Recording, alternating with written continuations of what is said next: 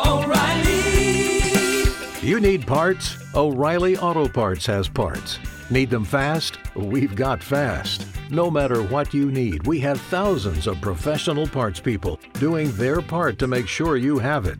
Product availability. Just one part that makes O'Reilly stand apart. The professional parts people.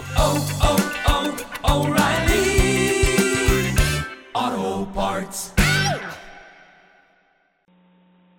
Blog Talk Radio.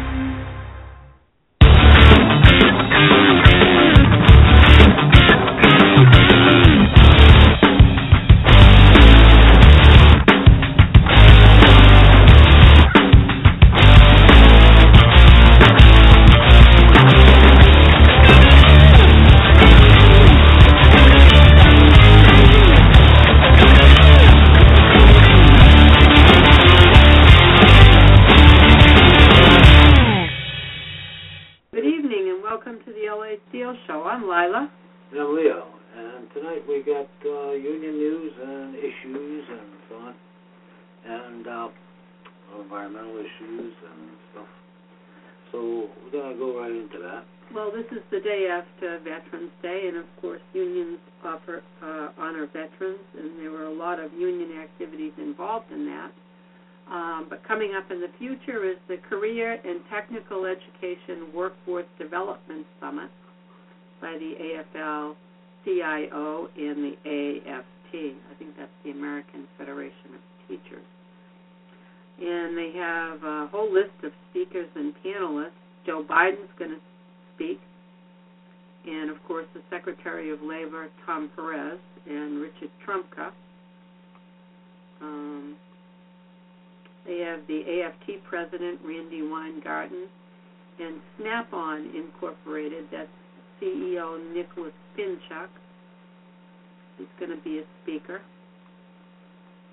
And I'm going to see what their agenda is, just exactly what they're going to talk about, because that's important. Let's see.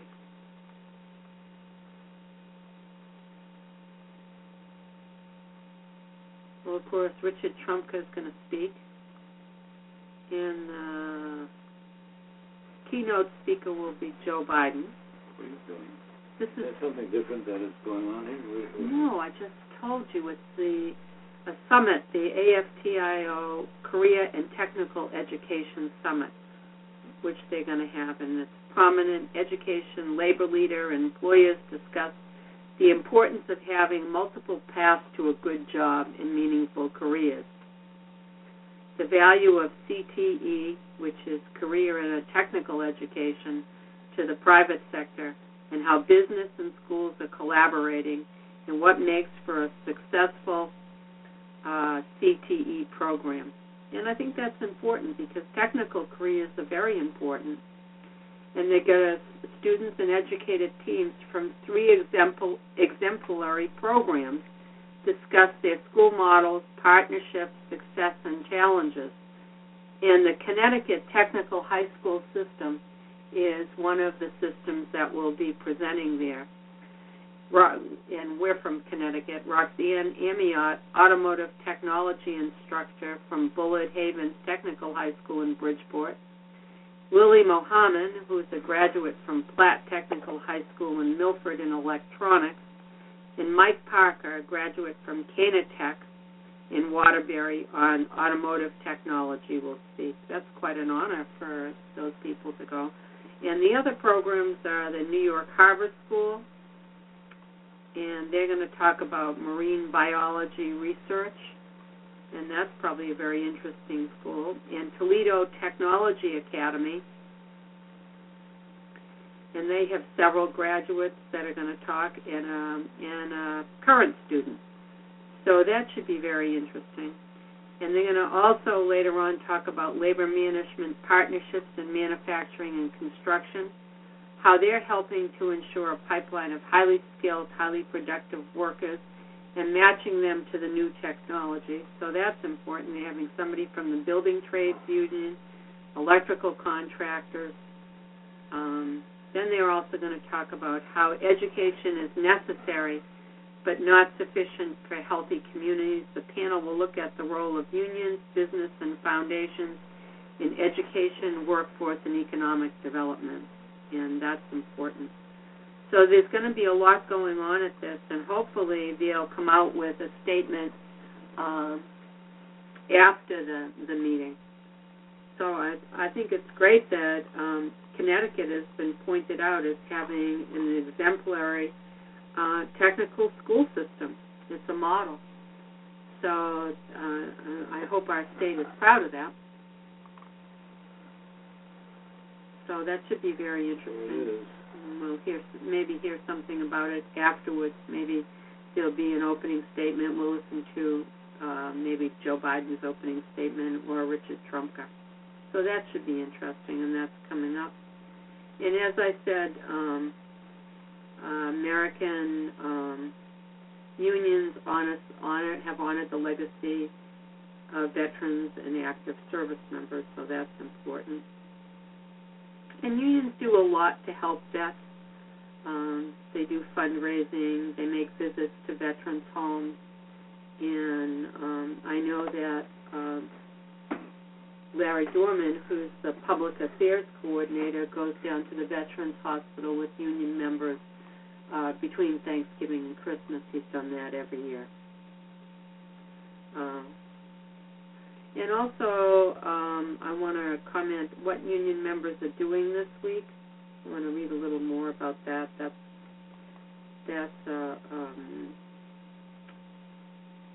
an area that they're going to talk about every week. This is the latest feature on the AFL-CIO union blog, and what the labor movement is doing. The Actors Equity Association, what they're doing. I'm grateful to be an equity member, it says here, and see what our proud members had to say on Facebook. I'm not sure what they had to say. I don't have a Facebook thing. But they're doing something. The AFT union has been ground zero for the obsession with Standardized American Federation of Teachers. They've spoken out against standardized testing, I guess. And they talk about the maybe that there's too much online, and that people should take action about it. And the American Federation of Musicians, Neil Patrick Harris stakes out pro-union stand as a battle with WGA East and ITV heats up. And musicians want to get paid for their work. And very, very often they aren't paid enough or properly. And let's see what they have to say about that from the HollywoodReporter.com. But it's good that union people support each other. See if I can find out a little more. Declaring to his 11 million Twitter followers that his up-and-coming ITV NBC variety show will absolutely be crafted by union writers, actor Neil Patrick Harris set down a seemingly definitive marker in what has been a long and bitter struggle between WGA East and ITV Studios America over unionization of reality television. The credibility and likable image, can you turn that off, please? And the likable image of the frequent award show host now hang in the balance, even as his 10-episode show, no title or premiere date announced as yet, has to take public shape. His tweet adds, "I've been assured by ITV that it will be a WGA show, period." That message came in the wake of a warning from WGAE to ITV, first reported Monday by The Guardian, that WGA members will not write for the show absent a contract. Hard feelings run deep. Back in February, the WGAE blasted ITV for stealing an average $30,000 annually from each of its writers and producers by failing to pay overtime, even as the UK parent company's profits surged 27% last year. so far, ITV and the union have not agreed on a contract, and when the parties met on Monday to discuss Harris's show, the company took steps backward. Right now, Harris may have rearranged the board, turning the union fight into one between the host and production company.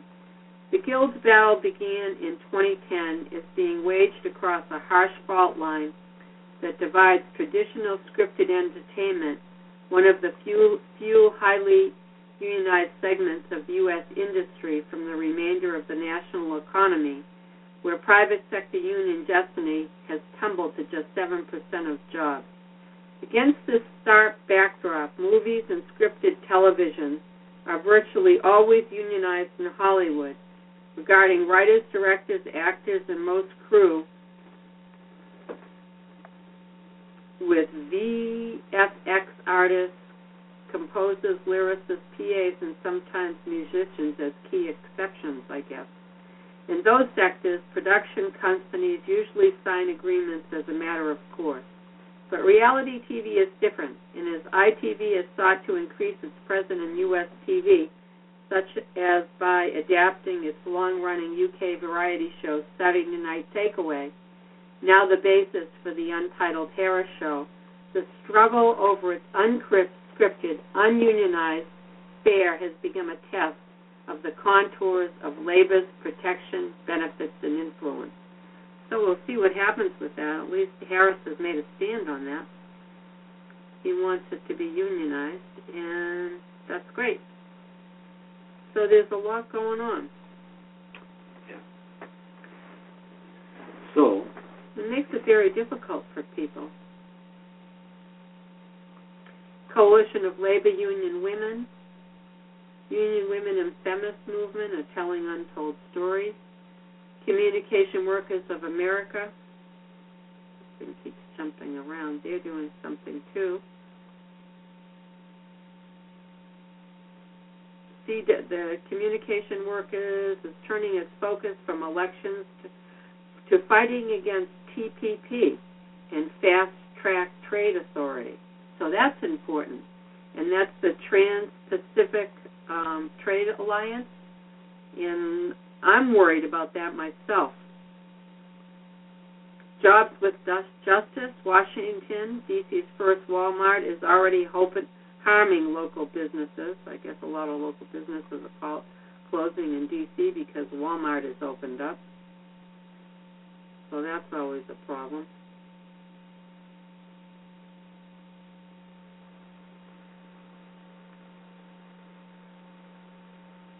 So there's a lot going on. And also, you got to make sure that you protect the U.S. Post Office. I'm not too wild about having post offices and Staples stores selling stamps and I don't know what else they do. Doing postal stuff. And they're not postal workers. And they're not getting paid postal workers' money. Postal workers should be in there. And nothing's guaranteed either. I mean, it's really a con job now. It's really a con job. Huh. I think it's important. Here's an article, Helping Women Veterans Find Sheet Metal Apprenticeships. After serving their country, many veterans have trouble transitioning into civilian jobs, particularly younger female service members. The unemployment rate among all veterans 18 to 24 is 21.3%, compared to civilians it's 13%. And while male veterans have an unemployment rate of 4.2%, lower than the national rate, female veterans are much worse off with a 7.9% unemployment rate. Helmets to hard hats, the International Training Institute and the construction trades are trying to do something about that problem. So the unions are trying to help vets find jobs, and that's important. Let's see. The two organizations are working to bring in veterans, particularly female veterans, into apprenticeship programs at 153 unionized and sheet metal and air conditioning industry schools across the country. Veterans get direct entry into the school and other benefits if they qualify. The International Association of Sheet Metal, Air, Rail, and Transportation Workers and the Sheet Metal and the Air Conditioning Contractors National Association are also partners in this effort. Catherine Kazanuski, a participant in the program, explained how her military experience meshed well with working in the sheet metal industry. Serving in the United States Navy prepared me for the physical and mental aspects of the sheet metal industry. The work is different every day, and the discipline I learned in the Navy helps me to get the job done. Larry Lawrence, Field Representative Instructional Development First Specialist, said, although veterans have proven work experience, dedication, and discipline, they have a higher unemployment rate than the everyday person off the street at the same age group. This doesn't make sense to me. People with this military training and an honorable discharge should be able to get work. And so the union is trying to do something about that.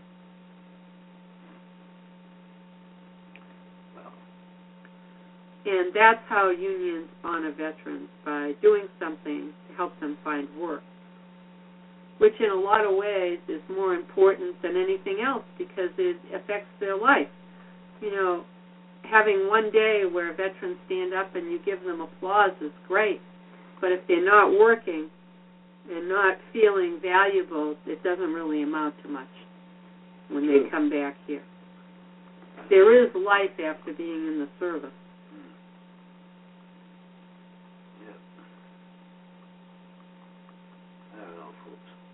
Anyway, I've got 8:17. Well, while you're looking for something, no, I've got a lot of good stuff. The jobless rate dips to 5.8%, with 214,000 new jobs added in October. So that's pretty good.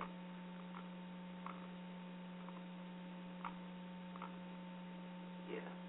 Well, the city of Manteca, California, just made it illegal for homeless people to camp outside, even on private property with permission of owners. The city also closed public restrooms so they could hand out more citations. Sure, better solutions. Because there are better solutions. It's amazing, huh? It's amazing what they do. Amazing, amazing, amazing. Well, where are the people supposed to go? I don't know. It's just like,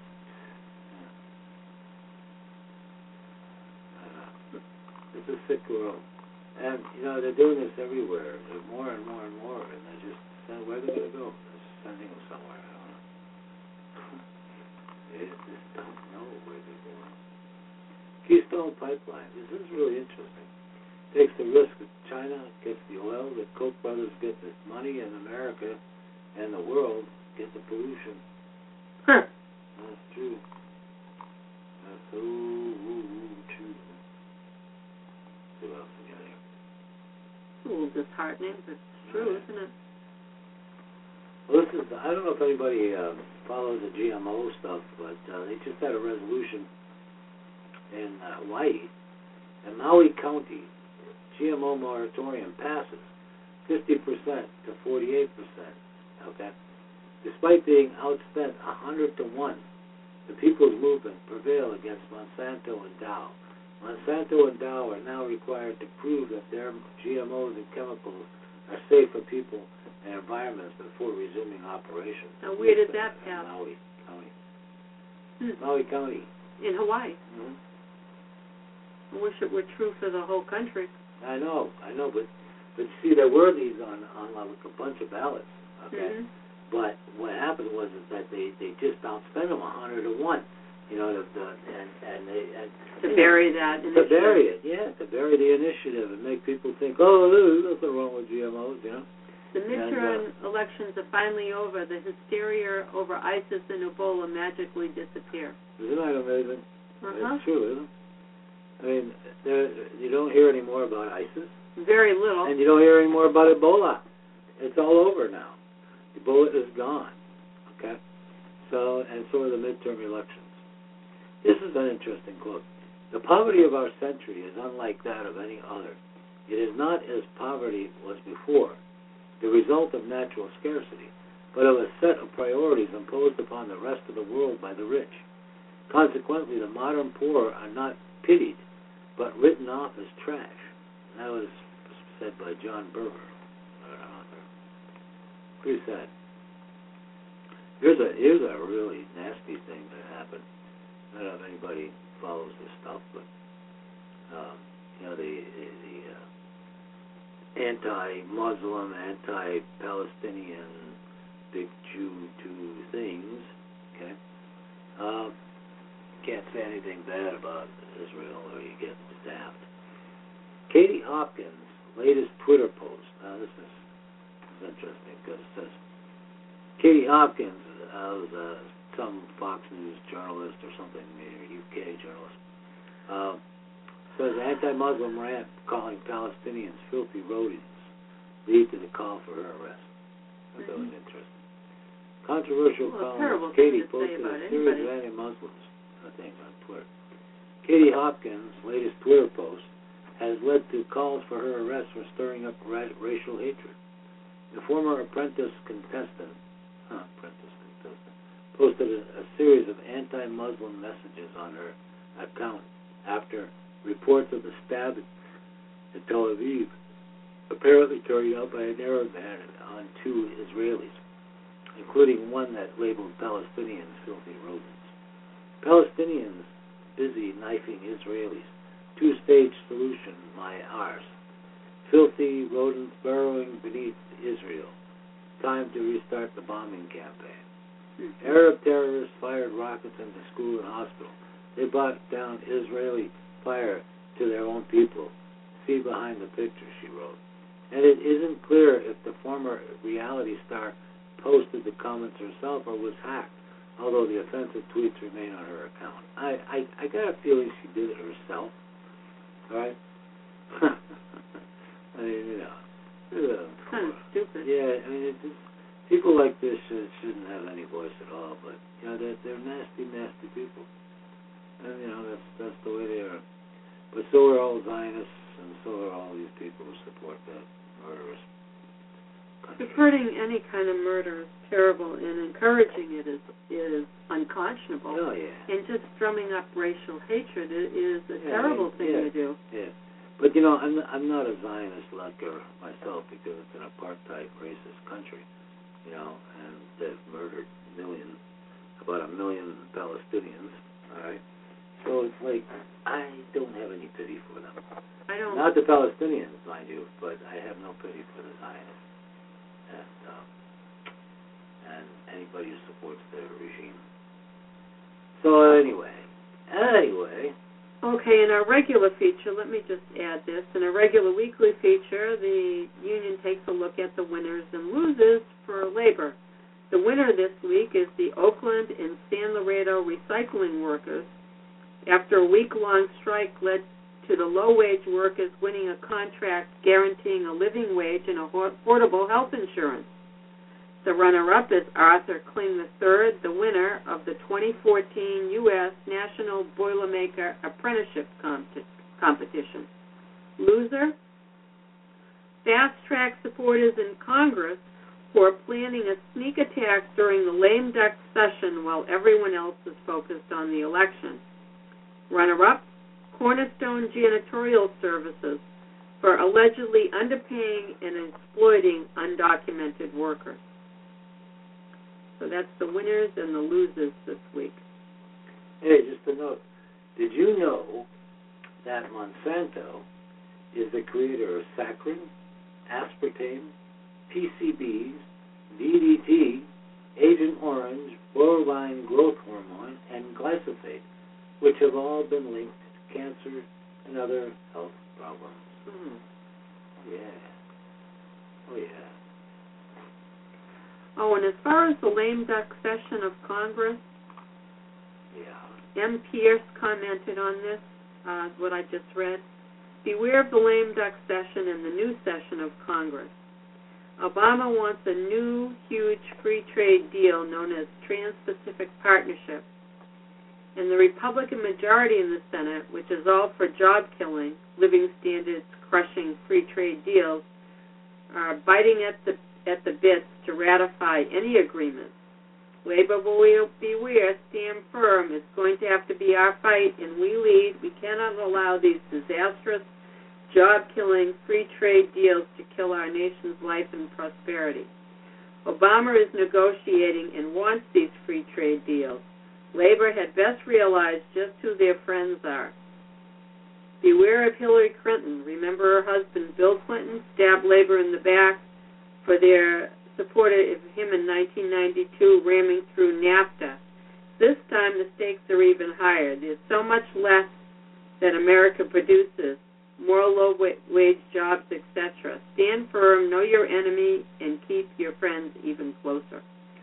So that Trans-Pacific Partnership, I'm terrified about that. Oh, yeah. And, you know, the odd thing is that, I mean, aren't we supporting Obama somehow, or Democrats, or whatever we're supporting? I don't understand what we're doing here. I can't support that. No, I can't see a union supporting anything Obama's doing. But, you know, unfortunately, it's a mess. And Obama wants this so badly because his backers are the big guys. They're the big bastards. They're all the corporate bastards. You know, and you know, he just is. Oh man, this is the best thing for him. Getting a Republican Congress. I think so. He'll get them to sign off on war and the Trans-Pacific Partnership. Yeah. Two things that he wants. Because, I mean, invade Syria. He's Bush in disguise. Mm-hmm. Come on, that's what he is. You know, he's Bush in disguise. So it's like, I can't do it. Anyway, would you believe? We've talked a lot. Do you have something else on unions here before I go on to this? Go ahead. All right, I want to talk about this. In 1966, the U.S. government documents outlined national weather modification programs and implications. Now, you know, we've talked about this, and I've written about it. We've been talking about this for years and years and years, on radio and television. And we, you know, it's just amazing. But anyway, if you don't believe that there's government programs to chemtrail the global atmosphere, then let's just read this, because the document, this is from Dane Wigington and Geoengineering Watch, but it says the document contained below is very damning and revealing. I located it in the NASA's file archives in late October 2012. It should be a stark wake-up call for all that still deny the existence of massive covert weather modification programs that are coordinated by various governments around the world. This file report outlines at great detail the existence of expanding U.S. weather modification programs as far back as 1956, a full decade earlier than the date of the document in question. A special commission is outlined in this document to coordinate the multiple governmental agencies involved with U.S. weather modification programs, as well as the independent contractors and universities, which the report also mentions. It covers the management of international impacts, legal and social ramifications, and species disruptions, biological consequences. A rapidly increasing mountain of data makes ever more clear that almost none of us alive today have known completely natural weather. That massive covert government program have been playing God with the atmosphere for well over 60 years, and perhaps even longer. In recent years, the scope and scale of these devastating weather modification programs have been ramped up so much that the entire climate system and biosphere is now hanging in the balance. The lethal nature of the ongoing geoengineering programs cannot be overstated. Life on our planet is in free fall for many reasons, but mathematically speaking, climate engineering is the greatest assault of all against life on Earth. Documents like the one linked below need to be shown to those that continue to deny the ongoing climate engineering reality. With each passing day, radical fluctuations in weather continue to accelerate as a direct result of ongoing geoengineering insanity. Geoengineering must be brought into the light of day and to a halt. Those responsible for the climate engineering program should be seen criminals that have participated in ecocide and genocide. The corporate media and the meteorologists that serve them must also be exposed to their part in hiding the aerosol spraying of salt from the public view. Each and every one of us are needed to assist in the most critical effort to reach critical mass of awareness. Let's make every day count in this battle. I just want to see what the document is here. And this was dated 1966, and it's called the Recommended National Program in Weather Modification, a report to the Interdepartmental Committee for Atmospheric Sciences. Now, this document is pretty serious. I wish that you would go to it. But the only way you're going to get to it, okay, is to go to geoengineeringwatch.org. Again, Geoengineering Watch. They have it on their website. And I don't know. It's just a sad thing. It's just a really sad thing. Now, I remember talking about this. I wrote about this 2000 Global 2000 report, which was signed off by Jimmy Carter, signed off by Ronald Reagan, signed off by every president since, right? And that's for the global population reduction of in as much as 2/3 of the global population by the year 2050, right? And 2/3 of the global population to be killed. And the way they're doing it is they're doing it through geoengineering, wars, pollution, genetically modified foods, pollution of water, aerosol spraying of pathogens in the air. We're just dying off, guys. We're getting killed. We're getting clobbered.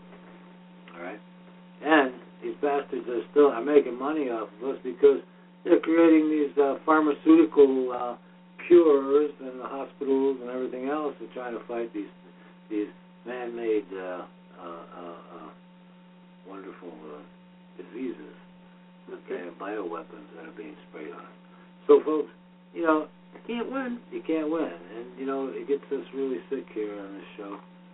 To think this is happening, and it has for years, and I read about it in my book, and I wrote about it, talked about it, and, we just can't say enough.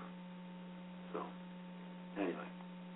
So what did you think there, Valerie? You want something else? Well, there's a little history here of the trade agreements that we've had. Yeah. That might be good to go through. That's something that, just to refresh our minds. How bad it really has been.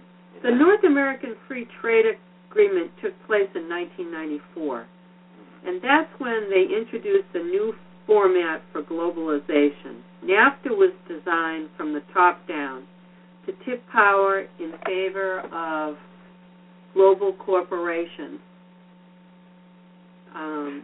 at the expense of our civil society. The World Trade Organization met in Seattle to extend NAFTA's corporate-friendly principles to a global standard. Mass opposition in Seattle and elsewhere blocked that effort. Globalization shifted course. Rather than seeking global consensus at the WTO, where many countries were reluctant, globalization would move forward through bilateral agreements. Large countries would have more bargaining power over smaller ones, and the bilateral deals would attract less attention and less opposition. We now have a jumble of hundreds of bilateral agreements. Today, we are circling in on the global standard with two new multi-regional agreements, one with 12 countries around the Pacific. That's the Pacific Partnership. and the second between the United States and Europe. That's called the TTIP. Again, the issue is not trade. It's about defining the moral, social, political, and economic terms of globalization. Looking back to 1999, it's clear that the WTO and NAFTA-style trade deals were never about economics or shared prosperity. They are really about power relationships. Who will have the power to claim any new gains created through work? A European diplomat recently promoted this multi-regional approach, saying that global standards set in these deals would be great for global corporations. TPP and TTIP would determine how life would be organized in 2050. Thinking back, my union contract negotiations in 1999 and the WTO demonstrations in Seattle were really two sides of the same coin. It's all about power relationships. Who will decide how we divide wealth? At a labor meeting during our strike, our international president told a large crowd that most strikes in the past 20 years were against takeaways and not for new gains. Workers struck to keep what they had. Our strike marked a huge shift in our power relationship as workers. In our old relationship, our CEO had said employees were his most important asset. Our new workplace power relationship looks more like Walmart's approach, adapted to our high-end manufacturing industry. In the Walmart business model, every stakeholder should feel at risk, contingent, and precarious. The dominant stakeholder will extract gains from all other stakeholders that come around and demand more concessions. Productivity would come from the global supplier network. Any worker in any job can be moved to another country, either for a lower cost, a weaker civil society, or simply as leverage to play one stakeholder off against another. If that is global business's new business ethic, then the trade deals are creating global norms to serve that goal. The new system is working exactly the way it was designed. In 1999, most Americans gave our trade negotiations the benefit of the doubt. The burden of proof fell on labor and the environmental protesters in Seattle and other cities. With years of lived experience with NAFTA, the jail scene in the movie looks more perceptive every day. We're not sure what the global trading system does, but we're against it. 15 years on, critics of our trade policy now have the benefit of the doubt. The burden of proof fails on the advocates of more NAFTA-style deals. Yeah, they haven't done anything to help American workers. Here's another sweet deal for lie, and another reason why no one should shop at Walmart. Okay? Really? Yeah. Walmart made in USA televisions are allegedly made in China. I had heard that somewhere else. Yeah, well, they've been doing this for a while, The Walmart suppliers are passing off Chinese televisions as assembled in the USA, according to a new Federal Trade Commission complaint. I wonder if it's the Vizios. I was going to think the Vizios are the ones made in America. They claim it's made in America, but Element Electronics boasts of being the only American-owned and American-assembled television company. The flashy red, white, and blue packaging helps it do business with Walmart as part of the retailer's $250 billion Made in USA initiative. But according to a Federal Trade Commission complaint filed Tuesday, the company isn't making anything in America after all.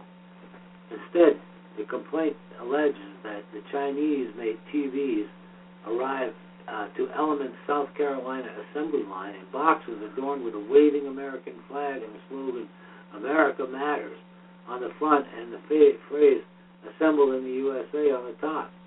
Element's employees unscrew a plastic panel, install a Chinese-made motherboard, close the panel, and return the TV to their patriotic packaging so that they can be shipped out of Walmart, Target, Meijer's, Sam's Club, and QVC. that depiction of Element's assembly process comes from a July article in Wall Street Journal. The journal article is the key evidence in the FTC complaint, which was filed by a nonpartisan, nonprofit group called the Alliance for American Manufacturing.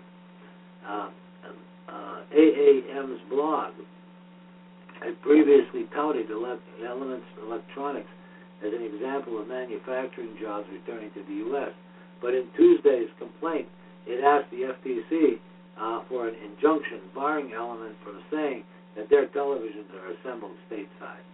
A product cannot be advertised as assembled in the United States according to FTC rules unless it undergoes a substantial transformation on U.S. soil. Furthermore, the AAM complaint notes that the FTC rules offer a specific example of an assembly process that would not qualify, and that example is strikingly similar to the facts as they relate to Element's assembly process. The example describes a computer built from foreign-made parts that then are put together in a simple screwdriver operation in the U.S., reminiscent of what the journal found upon visiting Element's South Carolina facility. An Element spokesperson did not return multiple calls seeking comment on Wednesday. Element President Michael O'Shaughnessy told the journal in July that the company has plans to establish a more extensive and complex operation in South Carolina over the next few years as more parts start to be manufactured in America. And he also told the newspaper that the conveyor belts and other hardware that made up the physical assembly line in South Carolina were themselves manufactured in China and installed by Chinese engineers. Oh my God. Element describes itself as an American-owned company whose televisions are made by a Chinese conglomerate called Tsingtao Tongfang, or THTF Global. Tsingtao Tongfang. Yeah. But the question of corporate ownership is murkier on THTF's global website, one page of which refers to the Element varyingly as an owned brand, a self-owned brand, and an affiliated brand. A separate page about Element on the Chinese company's website uses the collective pronoun we to describe what customers can expect from us at Element. When Element first came to the state in 2013, South Carolina Secretary of Commerce Bill Hitt said the arrival was another sign that South Carolina had transformed into an advanced manufacturing state. Well, the same press release noted that Element was getting a $1.3 million infrastructure grant from the state in addition to unspecified tax credits for hiring workers. That grant program helps finance building improvement companies need to operate in the state. In this particular case, the company was going into a building that had been vacant for 5 years, and the Commerce Department spokesperson told Think Progress that it needed some upfit prior to moving in. The state predicted Element's facility would create 500 jobs in the state. The Nerve, a news website in the state, reported at the time that 250 of those jobs were supposed to be created in the first year, and the state officials were being tight-lipped about the details of the taxpayer-backed incentives for the project. The journal reported that Elements employs just 185 people in the state so far, and the company tells South Carolina that it has 325 workers, according to Commerce Department spokeswoman Skipper, who recently attended a Walmart supplier settlement where Element appeared. Element will not be able to cash in its per-employee tax credits until it reaches the 500-job goal it pledged the state in 2013. But, she said, but the state does not attempt to predict how much the credits will ultimately cost. Can you read the last two paragraphs? Yeah. While Element's ownership and job creation deals are murky, the company is indisputably the key link in the serpentine process by which Chinese-made televisions are landing on Walmart shelves in boxes striped with stars and bars. AAM, called Element, a poster child of Walmart's recent Made in America push, whereby consumers are led to believe that Element's televisions contribute to bringing jobs back to the U.S. Walmart's public relations push around American manufacturing is played out alongside stiff criticism of the company's habit of paying wages so low that its employees rely on taxpayer-funded public assistance programs to survive. Prior to heading up Element, company president Michael O'Shaughnessy was involved in another complicated, potentially scandalous business enterprise. O'Shaughnessy managed to get caught up in a Ponzi scheme as head of Polaroid and two other companies owned by Thomas Peters.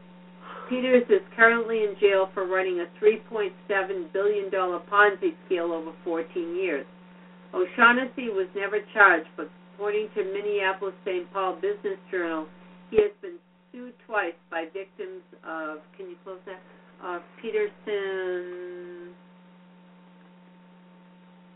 victims of Peterson's crimes, who say that the $9 million in bonuses and fees that Element president received from Peters companies while the Ponzi scheme was running are ill-gotten funds that should be returned to victims. One lawsuit claims that Peters' fraud succeeded in part because he paid exorbitant sums of money to surround himself with executive partners and friends who helped create the essential air of success he needed to build people, and identifies O'Shaughnessy as one example of those human elements in Peters' disguise. Calls to attorneys on both sides of the lawsuit against O'Shaughnessy were not immediately returned. Interesting, huh? I thought it was. Mm-hmm. Yeah, nice guy. Yeah. We bought an Element television. It didn't last long. No, it lasted, we had to replace it lasted about a year or two. 2 years, I think. Right, it broke right after that. It just crapped out right after the warranty. Yep. It just crapped right out. It wasn't worth fixing. Here's something about fast food employees. What working in fast food could be like. Imagine you have a job where you get the full 40-hour work week you want. You have affordable health care that meets your needs. You get 5 weeks paid vacation, paid maternity and paternity leave, a pension, and overtime work for working after 6 p.m. or on Sunday. You get your work schedule 4 weeks in advance so you can plan your life. And your employer can't send you home early without pay because business is slow. You have a union that is well organized and fights to make sure your rights are protected. After you pay your rent and bills, you can still put some money into your savings account and still have money left over to go out and have a nice evening. And you know that if times get tough, the savings you have been able to put away will help you through. Now imagine that job is in a fast food job.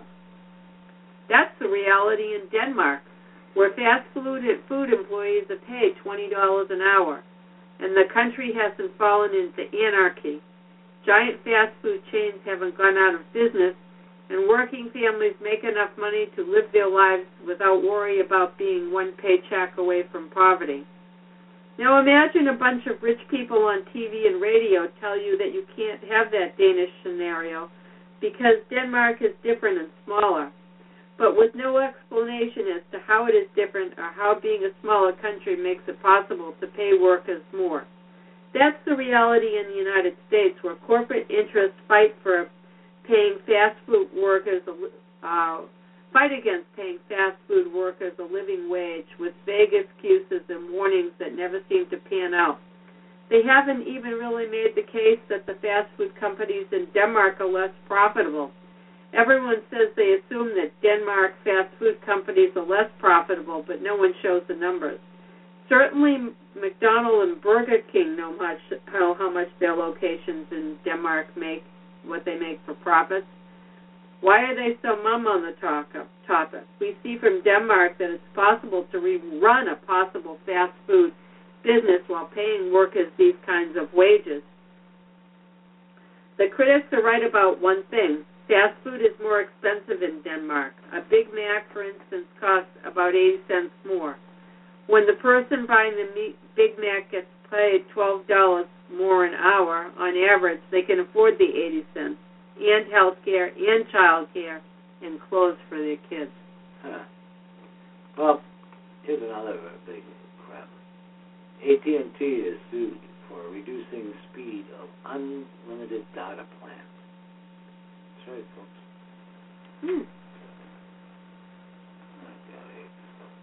All right. Says the Federal Trade Commission announced on Tuesday that it is suing AT&T for slowing down the data speeds for some customers who thought they were getting an unlimited data plan. Well, after some customers exceeded a certain amount of data during a billing cycle, AT&T slowed or throttled the customer's internet speed, the agency claims.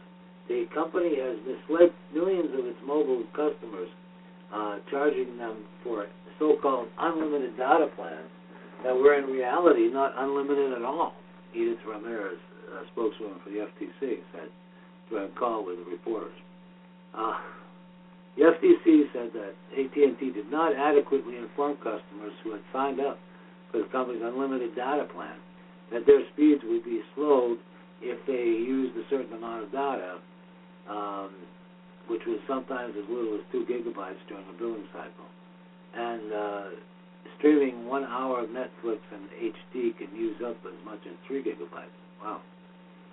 The agency alleged that in some cases, AT&T slowed the data speeds of some of these customers by more than 90%, preventing people from being able to stream movies, load websites, or use the phone's GPS functions. And the FTC said 3.5 million customers have been throttled 25 million times. Whoa. Can you imagine that? The freaking AT&T. Man, these guys they did this continually. In fact, they were sued before because they were saying that we had high speed when we had actually low speed, remember that? Right, I remember. Oh, yeah. And they do this continually. And we're AT&T users, and that's the only reason for that is because there's no competition here in this area. And, they were billing, ridiculous bills, sending us ridiculous bills constantly every month, and we started to complain. And the minute we complained, they started to reduce the bills, okay? And it was like, it's just their way of making the bucks, They do it until somebody complains. We informed all unlimited data plan customers via bill notices on a national press release, they said, that resulted in nearly 2,000 new stories, well before the program was implemented, Watts wrote in statements to Huffington Post. From 2007 to 2011, AT&T was the only carrier in the U.S. to offer the iPhone. The company stopped offering unlimited plans in June of 2010. Customers who had previously purchased unlimited plans were grandfathered in when they signed new contracts, though the FTC said they weren't informed that they may be throttled. Right? And the FTC said that AT&T got thousands of complaints from customers who said their speeds were slowing down. When AT&T went after people who canceled their service, the agency said, when customers cancel their contracts after being throttled, AT&T charged those customers early termination fees, which typically amounted to hundreds of dollars, the FTC said. As phones and apps have become more advanced and wireless networks have gotten faster, consumers have gobbled up increasing amounts of data. The average mobile customer in the U.S. used 1.4 gigabytes per month in 2010, according to Cisco, the networking equipment company. That figure is expected to increase to 9.1 gigabytes per month. Wow. In response to increased data consumption, wireless companies have moved to tiered data plans, which offer a fixed amount of data each month. If a person goes over their plan, they have to pay a penalty. AT&T said that the throttling has to do with managing network congestion. There is a finite amount of spectrum, and more people use it, the slower it gets for everyone. But Ramirez told reporters that the throttling had no particular relation to the network's congestion at the time. it looks like AT&T is trying to push people into more expensive plans.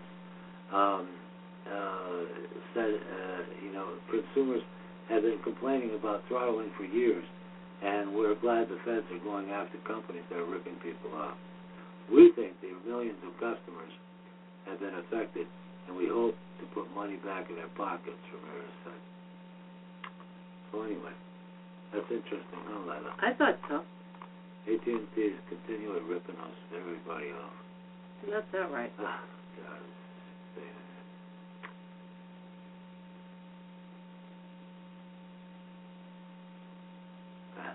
Alan Watts says, I like Alan Watts. He says, going out of your mind at least once a day is tremendously important, because by going out of your mind, you come to your senses. Sooner or later. Yeah. Here's interesting. There's an interesting Ask Me article. It says, please read NBA legend and UCLA basketball standout Kareem Abdul-Jabbar. Recent piece on the exploitation of college athletes and their need for union representation. It says, without the power of collective bargaining, student athletes will have no leverage in negotiating for fair treatment. History has proven that management will not be motivated to do the right thing just because it's right. Unions aren't all perfect, but they have done more to bring about equal opportunities and break down class barriers than any other institution. That's Kareem Abdul-Jabbar. He says, when I played basketball for UCLA, I learned the hard way how the NCAA's refusal to pay college athletes impacted our daily lives. Despite the hours I put in every day practicing, learning plays, and traveling around the country to play games. Yeah. They take advantage of everybody. Anyway, our time's almost up. You got anything else you want to talk about? No, I think that's pretty good. Okay. Mostly it was the midterm election news, and we went over a lot of that last week. People have to deal with who's elected, and look for the things on the internet that you care about. And here's something interesting, a thoughtful thing. The Great Consciousness Swindle. Why philosophers will never find consciousness, and why they secretly don't want to. It says, as someone who writes regularly on aspects of brain and consciousness, I've recently received a large amount of correspondence from people wondering what I think about the new articles linking consciousness to quantum gravity and cellular microtubules, and how this model could offer proof of the soul's ability to survive outside the body through some kind of non-local quantum hocus pocus.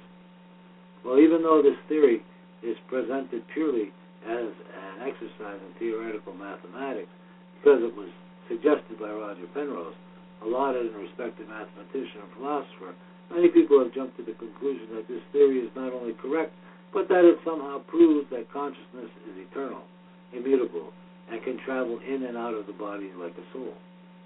Well, my personal take on the theory is that it is garbage disguised as science, and not only is it wrong, it perpetrates a myth of consciousness that philosophers have been using to mislead gullible believers for centuries. I think that's interesting. What is the myth of consciousness that Penrose is perpetrating? Well, the central myth of this theory is that consciousness is a thing, and that consciousness exists in some place that we can't see. I call this the invisible mind model of consciousness, and the invisible mind model basically says consciousness is so ineffable and mysterious that no material description is sufficient to define its boundaries. Therefore, we must assume that consciousness is an immaterial or phantom presence we can locate or measure trapped somewhere inside the organic machinery of our body. This model is also known as dualism, which claims that in addition to the material body, there is also an immaterial mind, spirit, and soul that inhabits the host. The great feature of dualism, as far as I can tell, is that dualism claims the mind and spirit are immaterial and invisible, and therefore can never be accurately measured or described. And here is where the great swindle takes place.